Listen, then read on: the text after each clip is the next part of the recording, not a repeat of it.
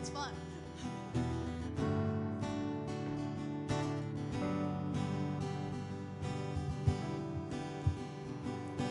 He became sin that knew no sin, that we might become his righteousness. He humbled himself and carried the cross. Love so amazing.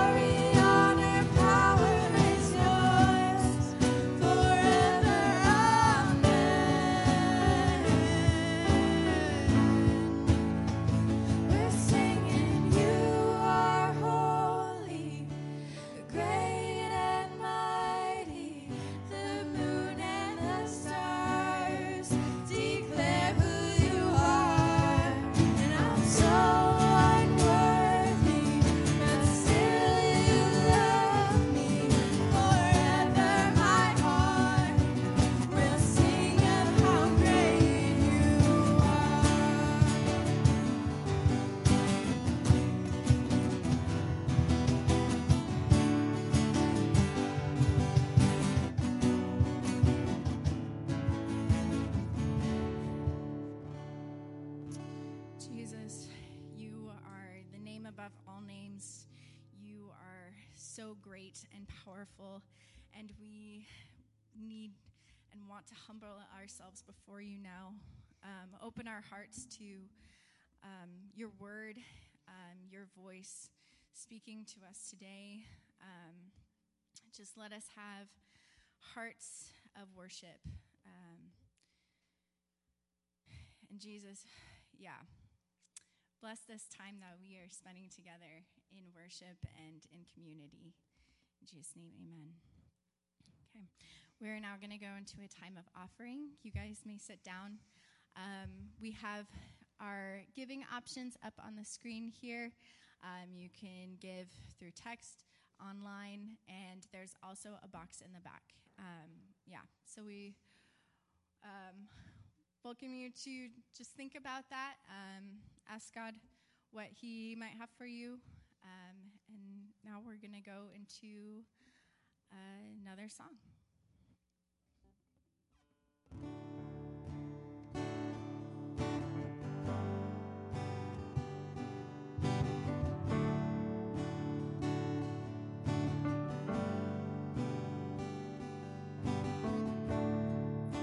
Worthy of every song we could ever sing.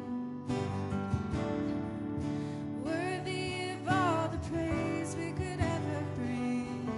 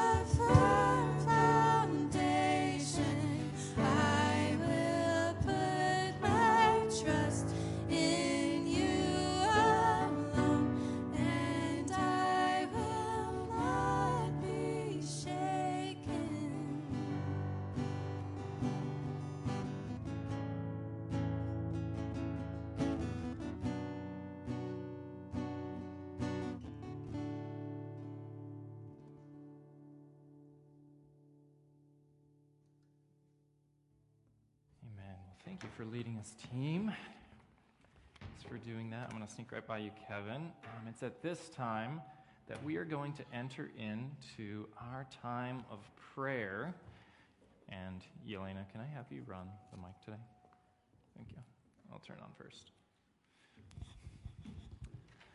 So we're going to enter into our time of prayer. This is a time that we set aside during our worship gatherings to pray for one another, to share how it is that we can be praying for you, to share some of the goods that we can celebrate and praise God on your behalf, and then some of the things that you're asking God to change in your life. And so it's during this time that we just open the floor up. Lena will run a mic around. You can share your name, just remind us of your name, and then how it is that we can be praying for you. What we did last week was we remembered these, and then we gathered together in little small groups and prayed about it. And I kind of liked that. We won't do that every single time. We try to switch it up. But we're going to do that again this week. And so I'm going to be writing down the prayer requests, and you're going to be remembering them as well and writing them down. Because at the end of this, I'm going to distribute these requests based on, okay, left side, you get these requests. Center, you get these. Right, you get these. And then you're going to gather around with the people closest to you and pray over those. Sound good?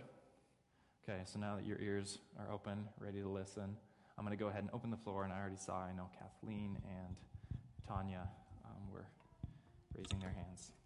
Hi, I'm Kathy, and our good friend Cookie has a bad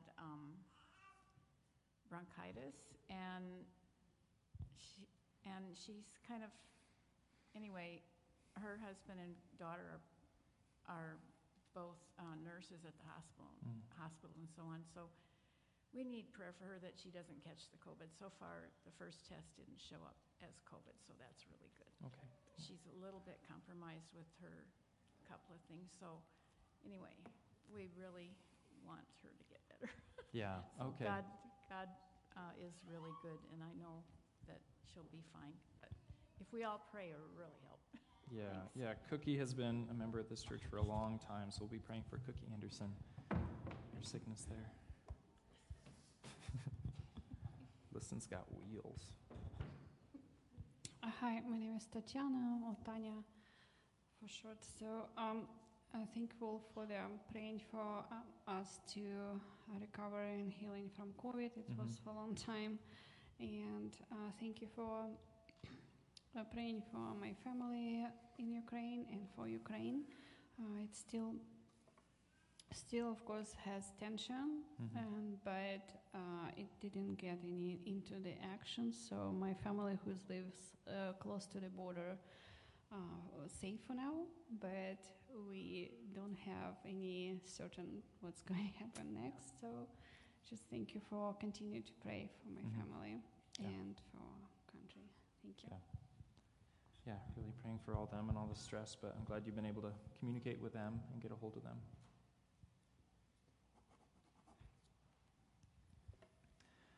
I do have one that has come in basically from live stream, and that is from Ted. Our very own Ted Hayward is out of town this week for his daughter's wedding. And so we're praising God that he gets to be part of that. But he asked us to pray over his daughter's marriage and then pray for his relationship with his daughter.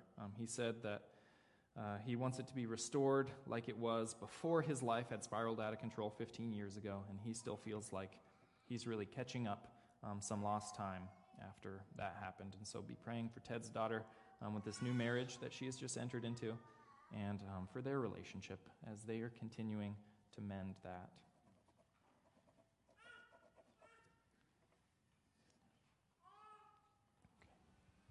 Okay. Any others? Corinne, up front here. Hi, my name is Corinne. I'd like to ask for prayer for my little sister, Molly.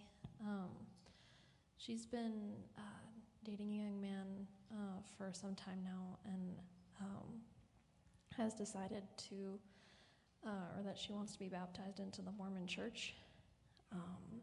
So prayers for God's guidance for my mom especially, and that she would know that God has Molly. Yeah, we'll pray for your sister Molly with that. Yeah.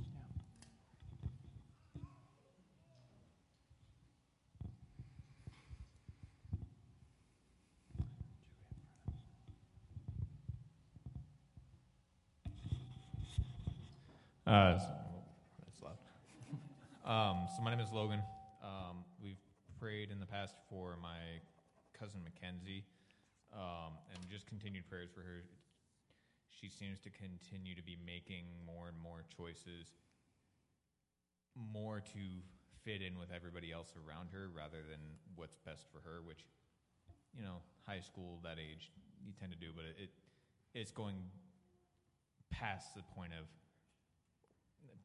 just trying to fit it in and really harming her future. So just prayers for her. Yeah, we'll pray for your cousin Mackenzie. We've been praying for her for a few weeks, so thanks for that update. I'm Joey. I just want to praise God for just his mercy in all of our lives. I think that's just been something that's been on my heart a lot this week. I mean, even like we just said, like in canons, like I'm so unworthy, but still you love me. Just praise God for that, and I think just pray that his mercy is upon us if we are in Christ. And just, I don't know. That's just been encouraging to me this week, so I hope that's encouraging to others. Yeah, that's a good reminder. So unworthy, but still he loved me.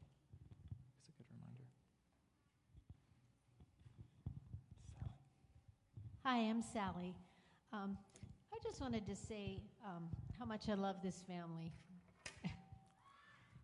Occasionally, like last week I was sick and I watch by live stream.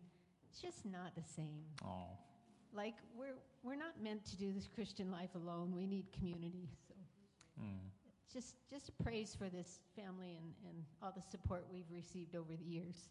Oh, well, it's not the same without you here, Sally, so we're glad you're here, man. Kind of a praise on my sister's boyfriend who ended up in the welding accident. The one spinal surgeon finally made it to town and was able to do like detailed MRI stuff and came back, and honestly there's no damage from it. Said that from work he has the back of a 50-year-old, but that's not from the accident. And so just huge praise for that. Oh, wow.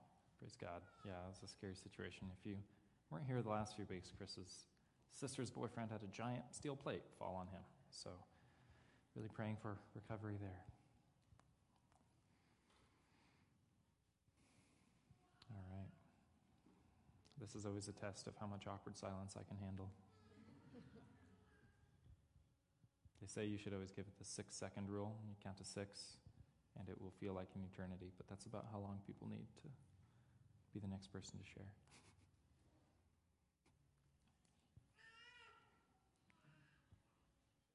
Now everybody's counting in their head now, huh? Just got to survive. I made it. What are you doing? Okay. Well, if that is all, then here's how we're going to distribute this. My pen died halfway through, by the way, but I wrote some down on my phone here. So, left side, you guys are going to take Kathleen's request for prayer for Cookie Anderson and the healing for her with her sickness that she is currently going through right now. You're also going to take prayer for Ted and his daughter, for her new marriage, and then for their relationship that has been in the process of being rebuilt over the last few years. And then you're also going to praise God. This one's not a request, but you guys are going to praise God for this church family, for the family that is Common Ground, and for one another, and just the reality of the goodness that we have with this community. So that's you guys, left side, you're taking that. Center here, you guys are going to take Tatiana's praise for healing after they just recovered from COVID, and then praying for her family over in the Ukraine, just for that tense situation, for the stress that has placed on her, and just for all the unknowns that go along with that. Would you just pray for that situation there? And then would you also pray for Logan's cousin Mackenzie, praying that she has made some not so good choices, as he has said so tactfully, that are hurting her future. And so would you just pray for her, that the Holy Spirit would be guiding her, helping her to make good choices and decisions. And then would you also pray for Chris's sister's boyfriend as he is healing, and as some of the results look good and look like it's moving in the right direction, just praising God for that, but continuing to ask for prayer for that.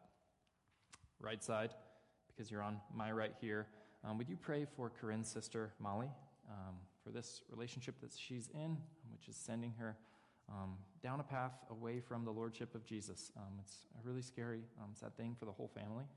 And so would you just pray for her? Would you pray for Corinne's sister, Molly? And would you also praise God, as Joey shared, for his mercy? Would you consider the mercy that he has given us and praise God for that on our behalf? Did I miss anything? Are we good? I think we got them. Okay, did you guys get them all? If not, as you gather into a small little group to pray, try to find someone who looks like they definitely wrote them all down and know what they're doing. And we're going to spend the next few minutes in prayer over these things. And then I'm going to go ahead and conclude us when I feel like it's been about time. And so you can go ahead and gather together and pray over these things at this time.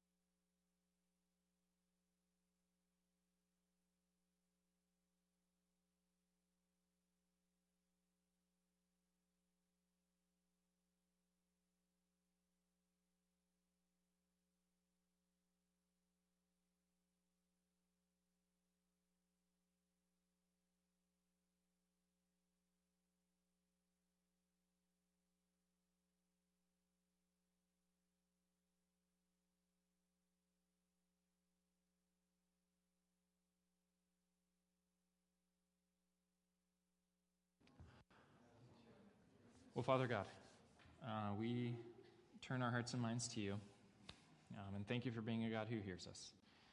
We praise you for so much of the work that you have done in and amongst this family, for healing Tatiana and Anya as they have been sick, and for healing Chris's sister's boyfriend with this accident that seemed so life-threatening, and just we praise you for your mercy, as Joey reminded us here. God, we praise you for so many things. And God, we also, we bring these requests to you, recognizing that you are the God who hears us, and you are the God who invites us to approach your throne, that we may receive grace and mercy in our time of need. And so, God, we are in a time of need, so many of us in our lives, and we bring these things before you.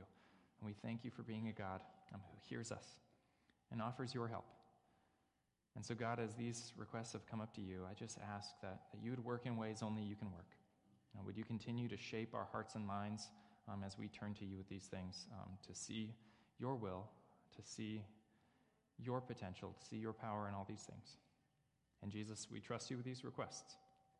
And now, God, as we turn to your word, would you just continue to make it living and active in our hearts and minds? Would you speak to us through the book of Hebrews today, teaching us more about your Son? And Jesus, we just trust you in that. So it's in your name that we pray. Amen. Amen. Well, thank you, guys. Thanks for leaning into that time. I'll give you another second to get your all chairs all situated and organized as we turn our attention now to the book of Hebrews, where we have been for the last few weeks. We have made our way through the book of Hebrews.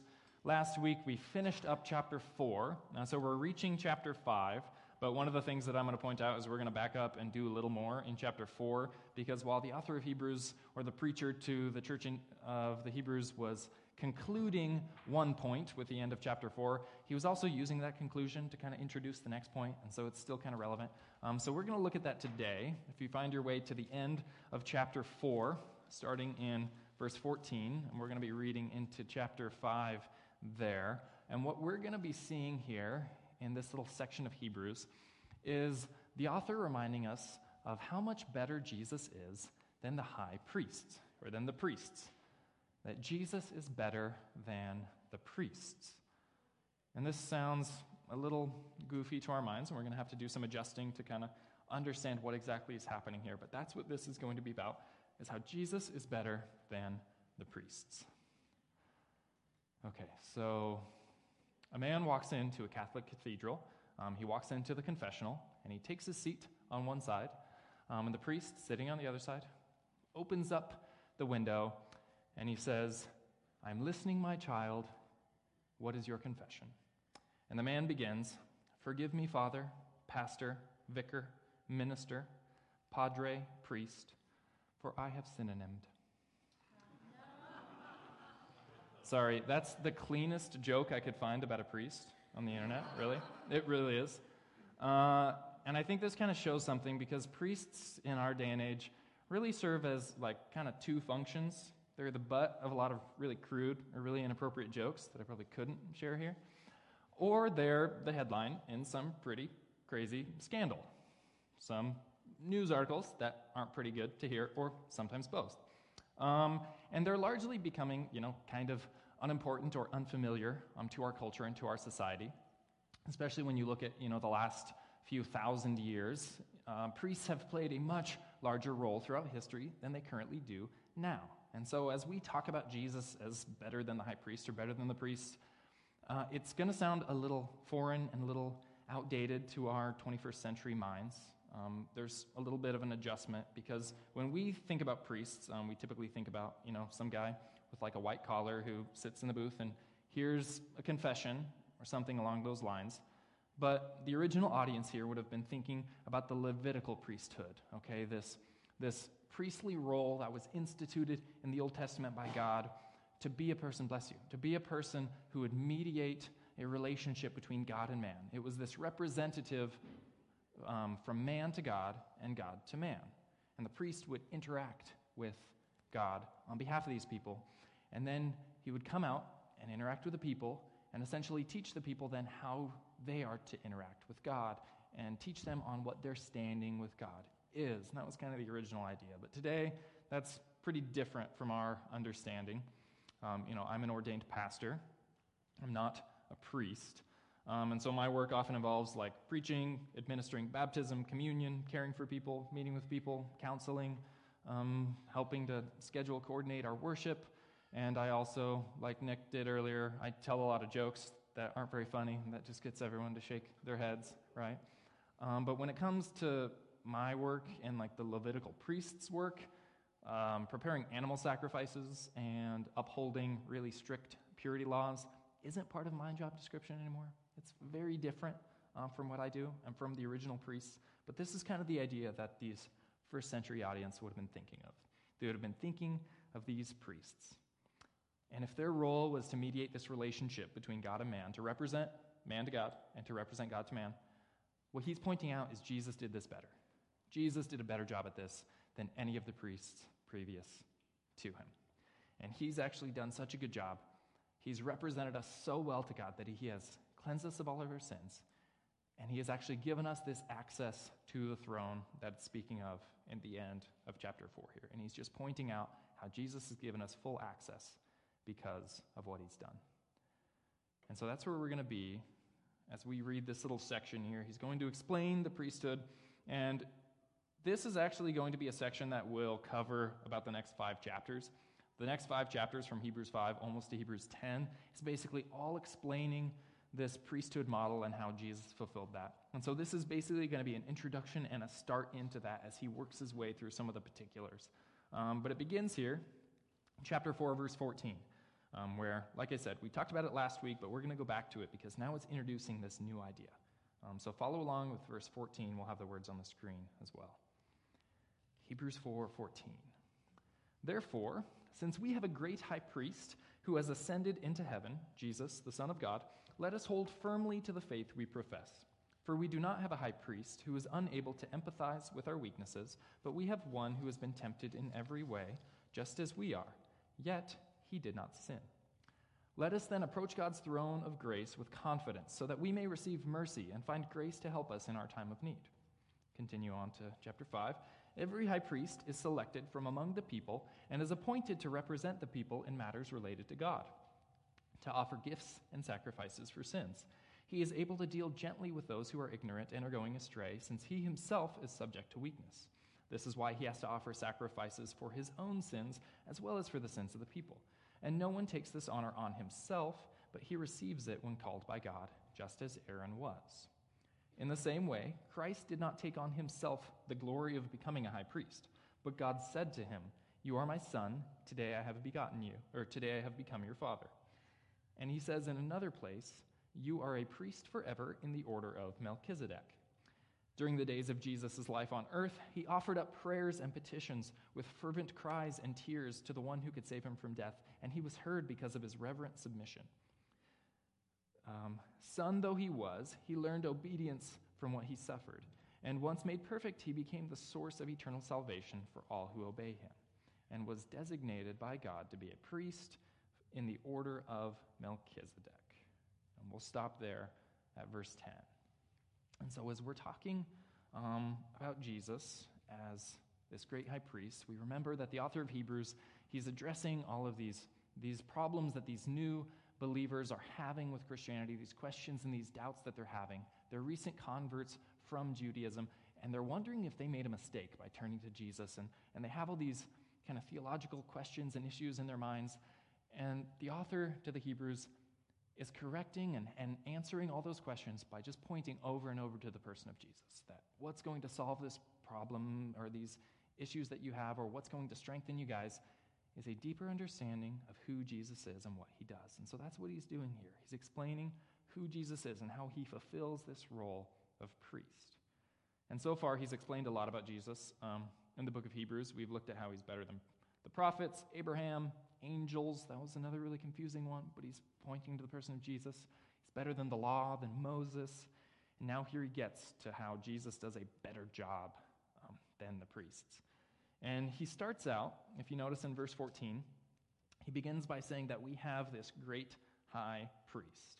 And this seems pretty subtle and insignificant. It's just like, yeah, it's saying Jesus is good at that job, right?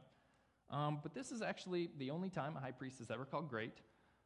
Because if you look through the story of the Bible and the story of this role or this position of high priests, they never were great. This is really a statement to contrast how Jesus did a good job, and most of the high priests, frankly, did not. In fact, the entire story of humanity is almost essentially a story of a lot of bad high priests. Some like to argue that the first ever priests were actually Adam and Eve in the garden. Because if a high priest or a priest is one who is in God's presence and is mediating this relationship between God and man in this holy place, well, Adam and Eve did that. And they started out in this position, this priestly role, but then we know the story. What happened is they sinned, sin entered the world, they were kicked out of the Garden in Eden and separated from God. And because mankind was created to be in relationship with God and needed to be in relationship with God, but now, because of sin, we're separated, they needed a way, and we needed a way, for that relationship to be restored, for there still to be a connection with God. And so this role of priest came about because we needed to be in God's presence. But because of sin, we couldn't be in God's presence. Because of sin, God's presence actually became dangerous for us, and we needed this position for us.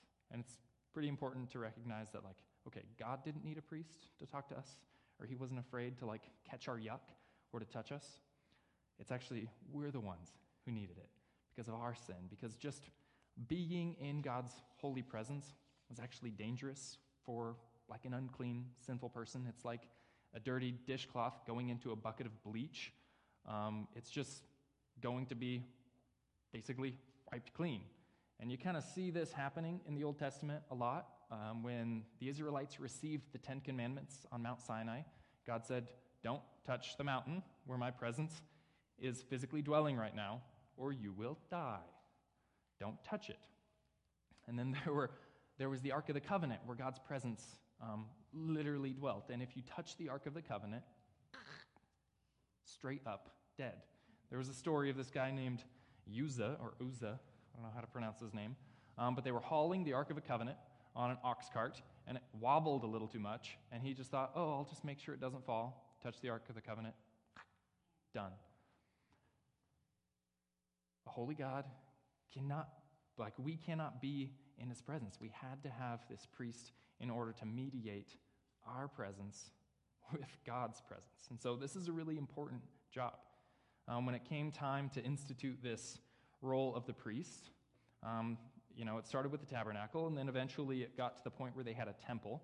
And every single day, the priest would be in the holy place making sacrifices for the people, sacrificing animals for these blood atonements that would cover up sin. And then once a year, on the Day of Atonement, Yom Kippur, which was the holiest day in the Jewish calendar, the high priest would enter into the very center of the temple, the Holy of Holies, and he would go in there with a bowl of blood, and he would splatter it on the mercy seat there to make atonement for the entire nation and all the people. And this was a really important job, and basically the forgiveness of the people kind of rested on his shoulders and the job that he was doing. And all the people were watching with anticipation of this high priest going into the Holy of Holies, and they were waiting to make sure that he comes out, because if it didn't work, and if he hadn't performed his duties rightly, and he didn't come out, if he messed up, he went in there, did something wrong, he would be done, and then the people would have to basically start over and do these forgiveness, atonement, sacrifices over again. So they were waiting for him to come out, and when he would come out afterwards, he would declare that your sins are forgiven, and it would start this huge week-long celebration, and everyone would party and celebrate for a week because it's another year of being forgiven for their sins. And so this job of high priest is really important. Took it very, very seriously. It's a big deal. A lot rested on their shoulders. And Jesus here is called the great high priest. He's the one who was great. He did it the best.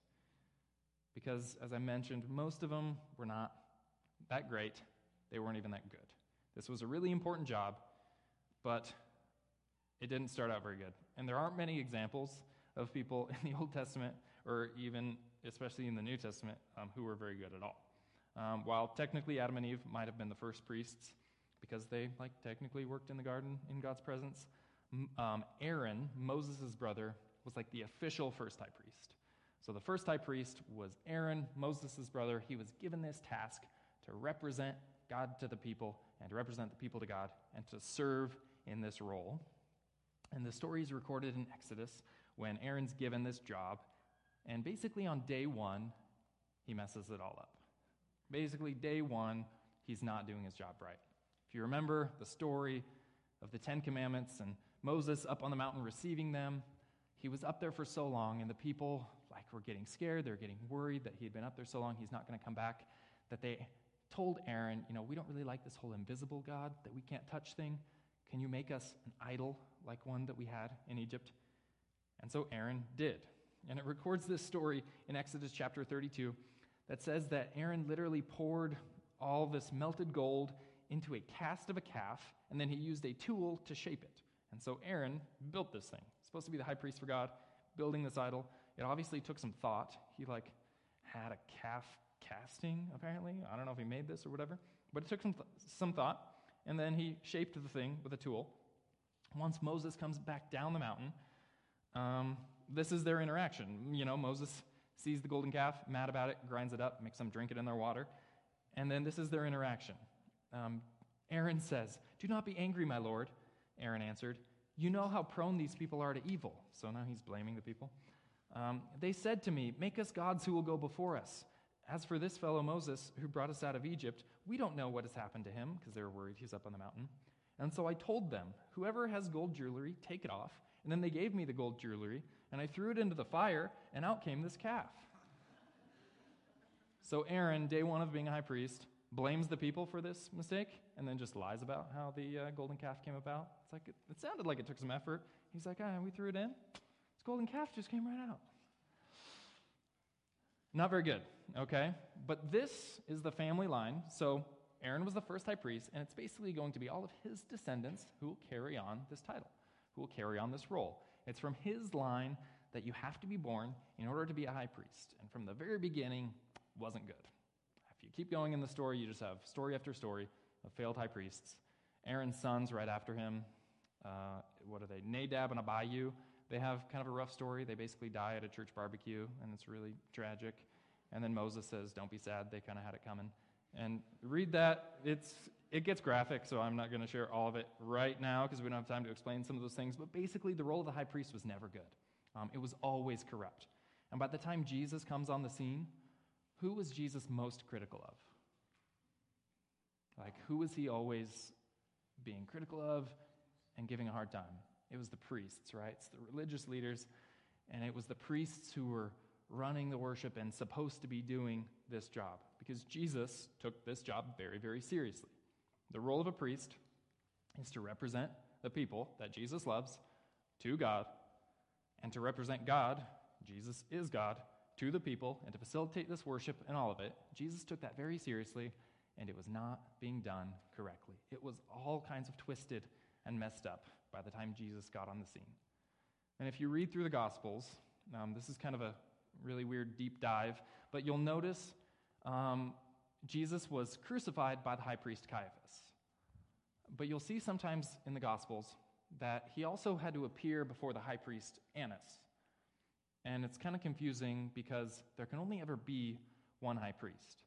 And the gospel writers don't tell us why. It just says sometimes he appears before Annas, and then sometimes it's Caiaphas, and then Caiaphas ends up being the one who crucifies him.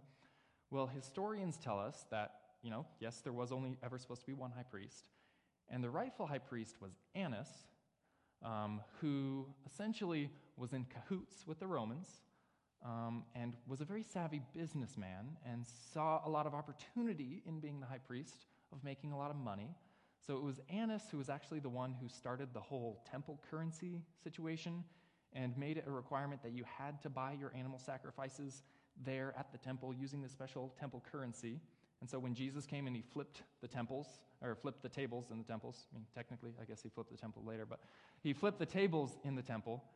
That whole system that he was upset about was something that Annas instituted. And Annas was basically so busy running his business and making a lot of money that he didn't have time to do the actual high priest duties. And so Caiaphas was his son-in-law that he said, "Hey, you just help me out, do this job." And that is just a whole mess of not how it's supposed to work. And so by the time Jesus came on the scene, this important role of high priest was just all kinds of twisted up, not doing what it was supposed to do. That the ones who were supposed to represent the people were taking advantage of the people. And the ones who were supposed to represent God were doing anything but. They were representing selfish human desires. They were just representing their sinful nature.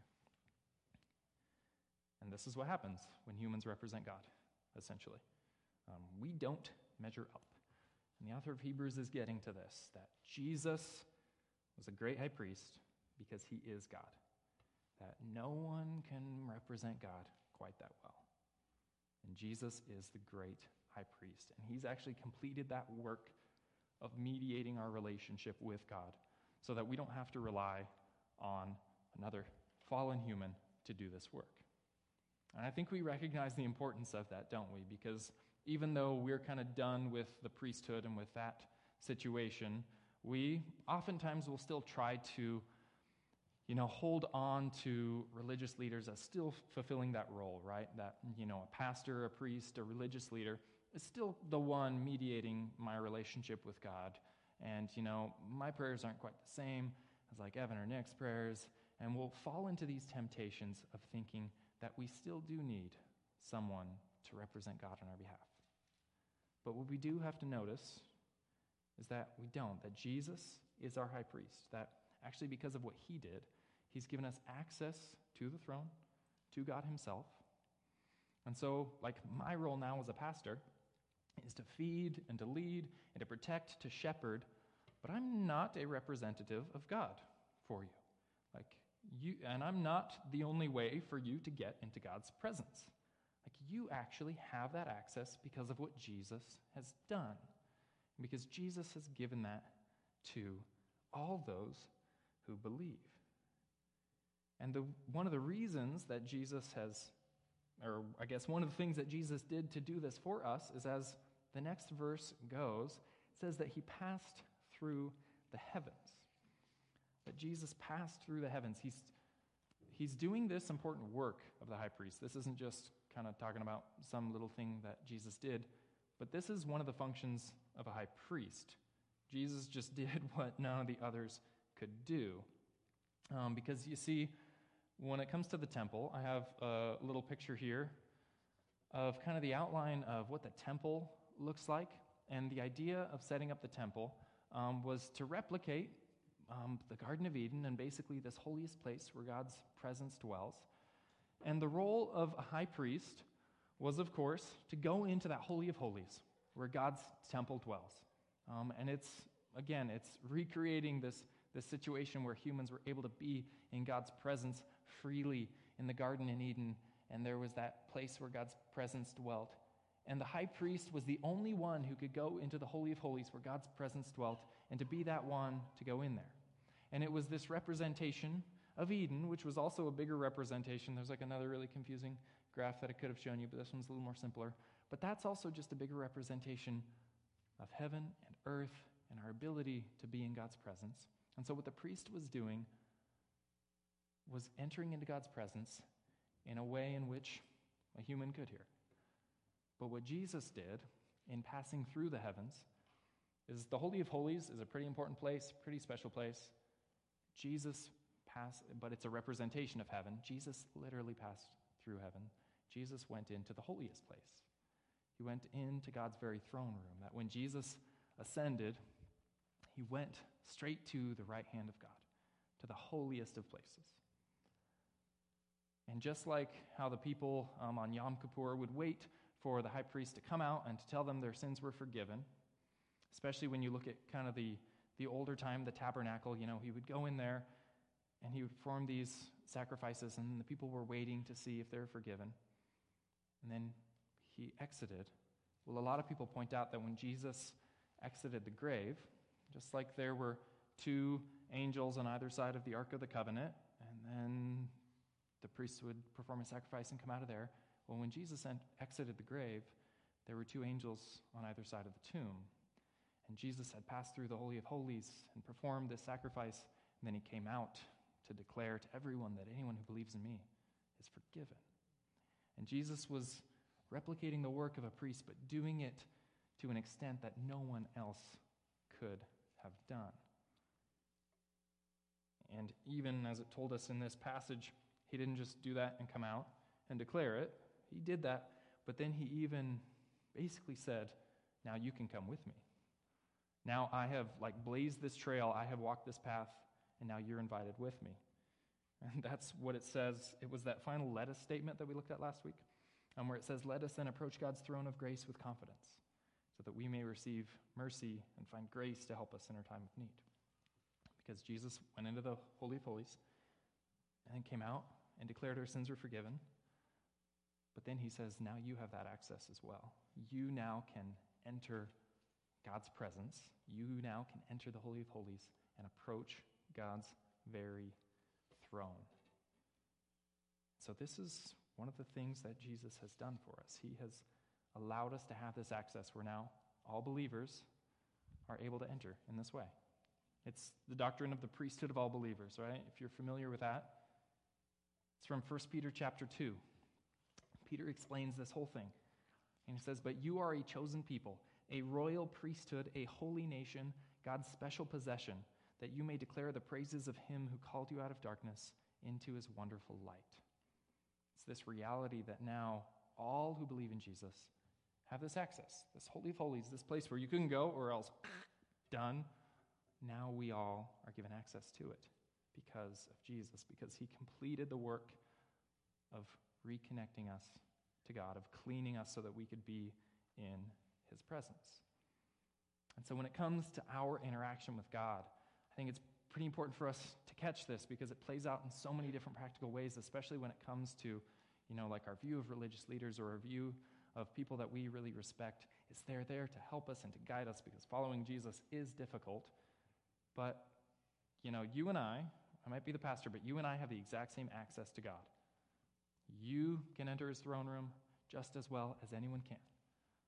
The main difference between you and I is you don't have 7 years of trauma from Bible school, but that's a good thing. You're okay. But when it comes to our access to God, Jesus is our high priest who has completed this work, and now we actually can enter the Holy of Holies and to be in his presence.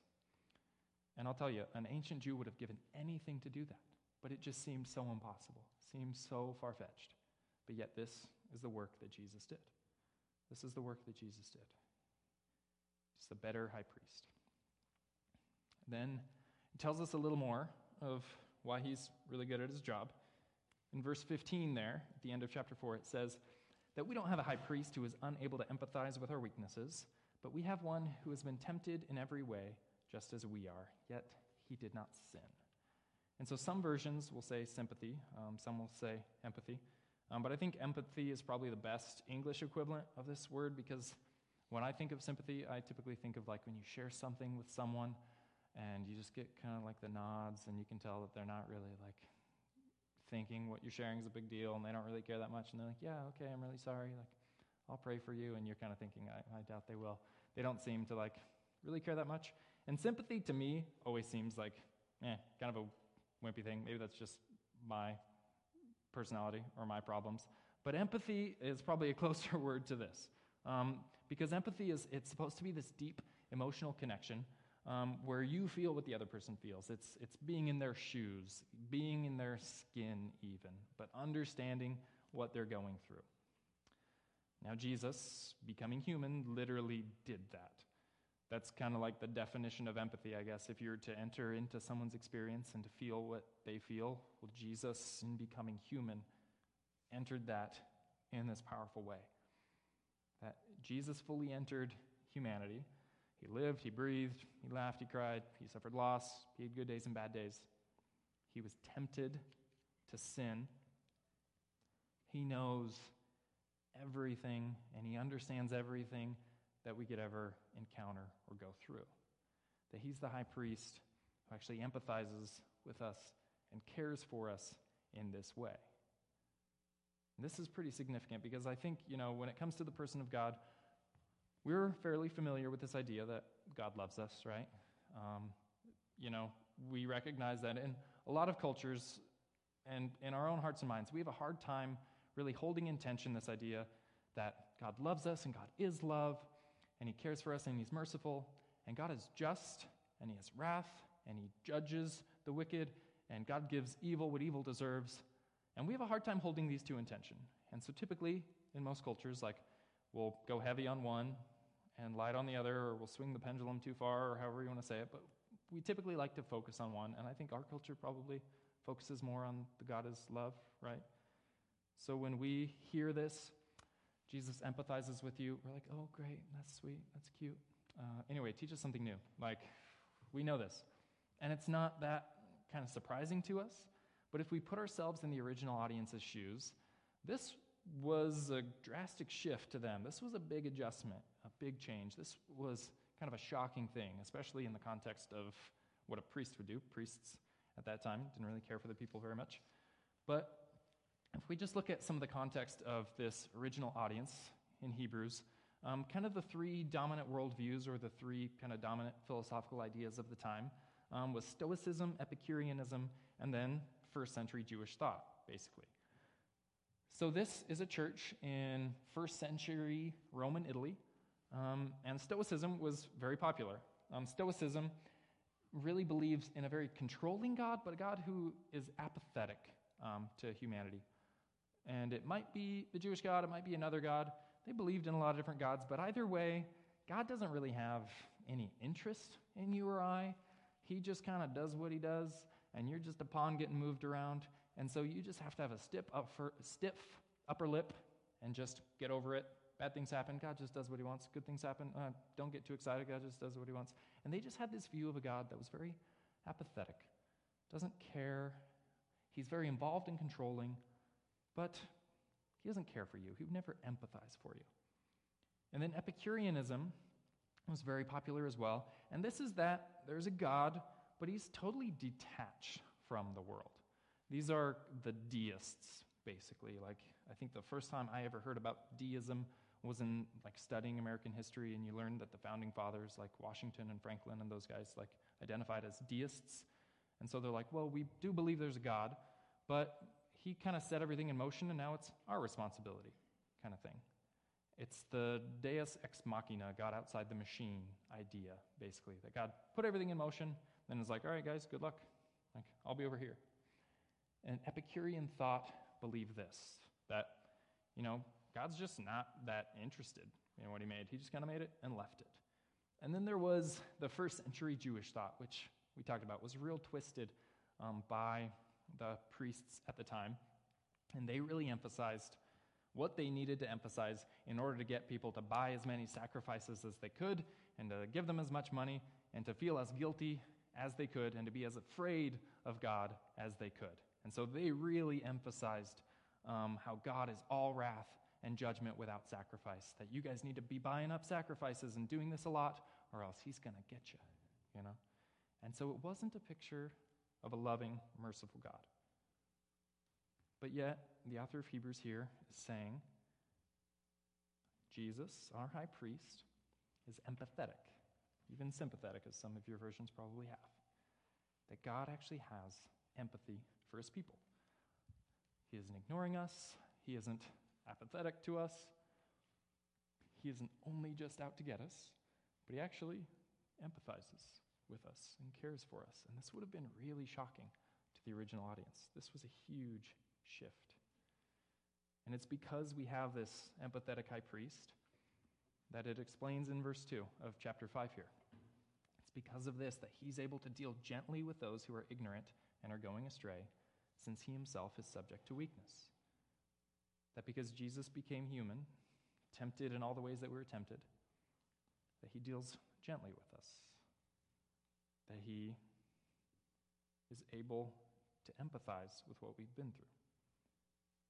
And I know it seems like, well, we know that Jesus was tempted in a lot of ways, but like Jesus didn't have like a cell phone or a girlfriend. So how was he tempted in like all the same ways? But at like the root of everything, like Jesus was tempted in every way that we could have been. He was tempted with lust. He was tempted with greed. He was tempted to abuse power or to avoid pain. He was tempted to just seek pleasure, to not do the work set out for him. Jesus was tempted in every way. It's when he faced the devil in the wilderness and those temptations, those were like the big universal roots of all temptation. Jesus faced all of that. But he didn't sin. And I think this is a really small point, but I think it's an important point to recognize is that, okay, Jesus was tempted, but without sin. So I think it's important to recognize temptation is not sin. This is just kind of a small little point, but I know for myself I really struggle sometimes because I think, I've been a Christian for a long time. I'm a pastor. Why do I still have this temptation? It should be gone out of my life. But temptation in itself is not a sin. It will come up in this fallen world over and over again. It's not the temptation that's the problem, but the temptation that leads to sin. It's what we do with that temptation that matters. So, small little point, but that is important to recognize here. And then when we look at this early church, these people who were feeling like, well, maybe we just need to go back to the culture, stop following Jesus. Following Jesus has made my life hard. I'd rather live just like a carefree life. They're able to know that God is going to be gentle with them, that Jesus understands, that he knows the temptations and the sins that they face. In fact, he actually knows it better than they probably know it themselves. And I think this is important for us when maybe we get the temptation to think like, well, yeah, Jesus might know the universal roots of temptation, but like he never actually like experienced the things I experienced. But it's because that he was the one who never gave in to sin, never gave in to temptation, that he actually, I think, knows it better than we can ever understand, right? It's that whole analogy of like, well, if you just give in to the fight, then you don't really know what your opponent or your enemy like really had to offer. That's kind of the analogy that I know C.S. Lewis uses is like, he uses an analogy of torture, and it's like, okay, there's got to be a better one than like talking about torture on a Sunday morning. But he says like, if just a random everyday person, if I was, captured by enemy combatants and I was being tortured to get information out of me, or there was, a trained Navy SEAL or someone who's being tortured, like he's going to not crack and last a lot longer, and I'm going to probably at some point crack and give in. And so when you take a step back and wonder, well, who knows the most about sin? Who knows the most about torture in this analogy? It would be the guy that went through more, right? Be the guy that didn't just give it. And that's the analogy that like C.S. Lewis gives when it comes to how Jesus really understands it better than we could, because this was something he never gave into. That he understands what sin can and will do to us. He understands that the pain and the heartache, the effects it has on our life to such a deep level, because he committed his life to fighting it. He committed his life to resisting it. And I'm really just hammering down on this point because I really think all of our faiths need to increase in this God who understands us, who sees us and who empathizes with us, who looks at you and says, I know what you're going through, and I know what you're tempted by, and I know you feel this weight of sin on you, but I have done the work needed to make you clean. I have given you access to God. And Jesus has experienced all of that. He's experienced all the pain and the heartache that sin could cause. And one of the worst things, I think, about sin in general is probably the conviction that comes with it. It's that work of the Holy Spirit in us to convict us of our sin and to show us that what we have done is wrong. Or one of the really hard things is when you're caught, when you're in trouble for this, when you have to sit before someone that you wronged and all the words you said or all the things that you did is out to light. Like that is one of the worst feelings. It's one of the worst things. And Jesus actually experienced that for us, because it was on the cross that he took that punishment for our sins. It was basically like he had to sit there and experience that guilt, that feeling, that conviction for us. Jesus felt all of that. And so he understands. He understands. He empathizes. He's a good high priest who cares about us. And then if you continue on in chapter 5 here, when you get to verse 4, this is the author here answering some questions that these early Christians would have had. Because basically there was this sect of anti-Jewish anti-Jesus Jews who were saying, well, Jesus could not have been a high priest because Jesus was from the line of Judah. High priests are only from the line of Aaron or from the Levitical family line. And so they're like, well, you can't just decide to be a high priest. You can't put in your application. This is just something that God decides. And so the author here is pointing out, okay, he didn't just decide to do that. He didn't just take it on himself, but God said to him, you are my son. This is why you're able to do this job. And then he gives this little introduction. He just throws this out there. You are a priest forever in the order of Melchizedek. We won't get into Melchizedek too much right now because all of chapter 5 is about that. So wait 2 weeks. We'll know everything we need to know about this guy. But he's just pointing out how there was this other priest who wasn't from this family line who counted as a priest. And so Jesus is similar. Basically, God gets to do what he wants to do. Quit complaining. Is basically what he's saying. And Jesus is in this other category who's better than this line of high priests. And he's pointing out that Jesus is better by answering those questions. And then he talks about how Jesus is sinless working for sinners here. He's not like most other high priests. He's in a different category where he was actually doing the job so well, actually caring for the people, not having to worry about his own sin, but actually just focusing on the work of helping others. That he was a perfect representation of God to people, and he was actually representing the people well, not taking advantage of them. And that's what it talks about in verse 7 here, where it says that during the days of Jesus' life on earth, he offered up prayers and petitions with fervent cries and tears to the one who could save him from death, and he was heard because of his reverent submission. Then it kind of goes into the obedience that Jesus had. And it's pointing out that this is how good of a job Jesus did, that this is how much Jesus cared for his work. Some translations will say loud cries instead of fervent cries here, just pointing out that Jesus didn't have a stoic, emotionless human experience. He had the advantage of being God, but he still felt the pain and the suffering of the human condition here. And he still loved people, and he actually cried out to God multiple times on their behalf, right? One of the main roles of a priest was to offer up prayers and petitions for the people. You're representing the people. Priests typically represented themselves, right? Aaron was just like, oh, these people, you know how bad they are. They're on their own. He's not going to defend them. But the priest is supposed to offer up cries on behalf of the people. It's actually in that same story where Aaron tried to cast blame on the people. Moses, obviously innocent, was talking to God on Mount Sinai, receiving the 10 Commandments. When he came down, Moses actually does a better job of this when he comes down and faces God, and he tells the people, you committed a great sin, but now I will go to the Lord, and perhaps I can make an atonement for your sin. And so Moses went back up to the Lord and said, oh, what a great sin these people have committed. They have made themselves gods of gold, but now please forgive their sin. But if not, then blot me out of the book that you have written. He's basically saying, don't punish them, punish me instead. And Moses is crying out on behalf of these people when he really didn't have to. And this is always what God was looking for out of the priests. He was looking for the priests to care about the people, to cry out on behalf of the people. And they almost never did. They almost never did. But Jesus did. Jesus did multiple times. He cried for the people when he approached Jerusalem on Palm Sunday. He was riding down, and when he approached the city, he realized, I think it's when I stand here, isn't it? Okay, I'll just step back.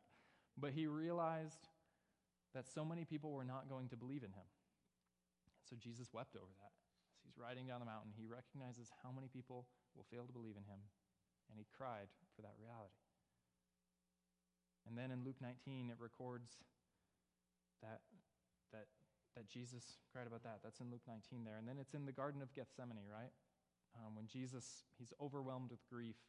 And Luke records that Jesus' sweat like drops of blood fell to the ground. His sweat was so intense, it was like drops of blood. And then he cried out to God, saying, if there is no other way, but yet accepting that if there isn't another way, then I will do this. Jesus cried out to God on their behalf. And then on the cross again, Jesus is crying out my God, why have you forsaken me?" As he is feeling the weight, feeling the punishment for sins. But yet, even in that moment, he didn't make it all about himself. Because while Jesus in one moment cried that, he also on the cross prayed, cried out to God on behalf of the very soldiers crucifying him and stealing his clothes. And he said, "Father, forgive them, for they do not know what they're doing." Okay, no other high priest would have done this. But Jesus cared for the people, cried out for the people. He cares for us, he cries out for us. He has made a way for us to be saved, to be cleaned. He has done this all for us. And he was obedient even to the cross. And so all this is explained here with Jesus as our high priest, that he has done everything necessary to restore our relationship, our connection with God. He is the one who has mediated that relationship and given us access. So now we have it. We have access to the very presence of God. And in the meantime, as we continue to walk through this world and to follow him, he understands everything that we face, every challenge, everything that would tempt us to drift away, everything in the world that would pull us away from him. He understands and he knows those things, and he went through it. And he says, "I carried all of this for you, and I defeated all of this for you." That I have done that work, and just as we talked about last week, he completed that work, so we just enter the rest that he has offered. That all that is left for us to do is to believe in him. He's done that work. It's over with. And so Jesus is our great high priest. He's given us this access, and he cares for us. He understands. He empathizes with us. So would you go ahead and bow our heads as we turn to God in prayer. So Father God, we just thank you for all that Jesus has done for us. We just recognize, as we sang earlier, how unworthy we are for this. But yet you have done this. That you sent your son to do what no one else could do, to go where no one else could go, to restore this relationship. And so now, God, we just make it our purpose in life to give you glory, to share this story, to share the reality of the disconnection that should be in place between us and you, but yet, because of your son, because of the sacrifice of him, better than any sacrifice that a high priest has ever done, because he gave himself, that we now can be in a relationship with you again. And we just praise you for that. And we just desire to see your glory on this earth, in Rapid City and beyond.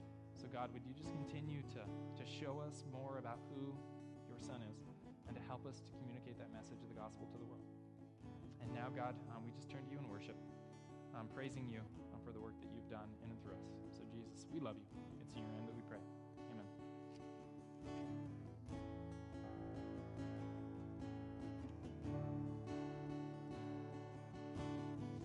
I was an orphan lost at the fall, running away when I'd hear you call.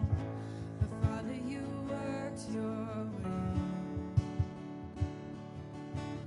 I had no righteousness of my own. I had no right to join near your throne. But Father, you loved me still. And in love before you laid the world's foundation,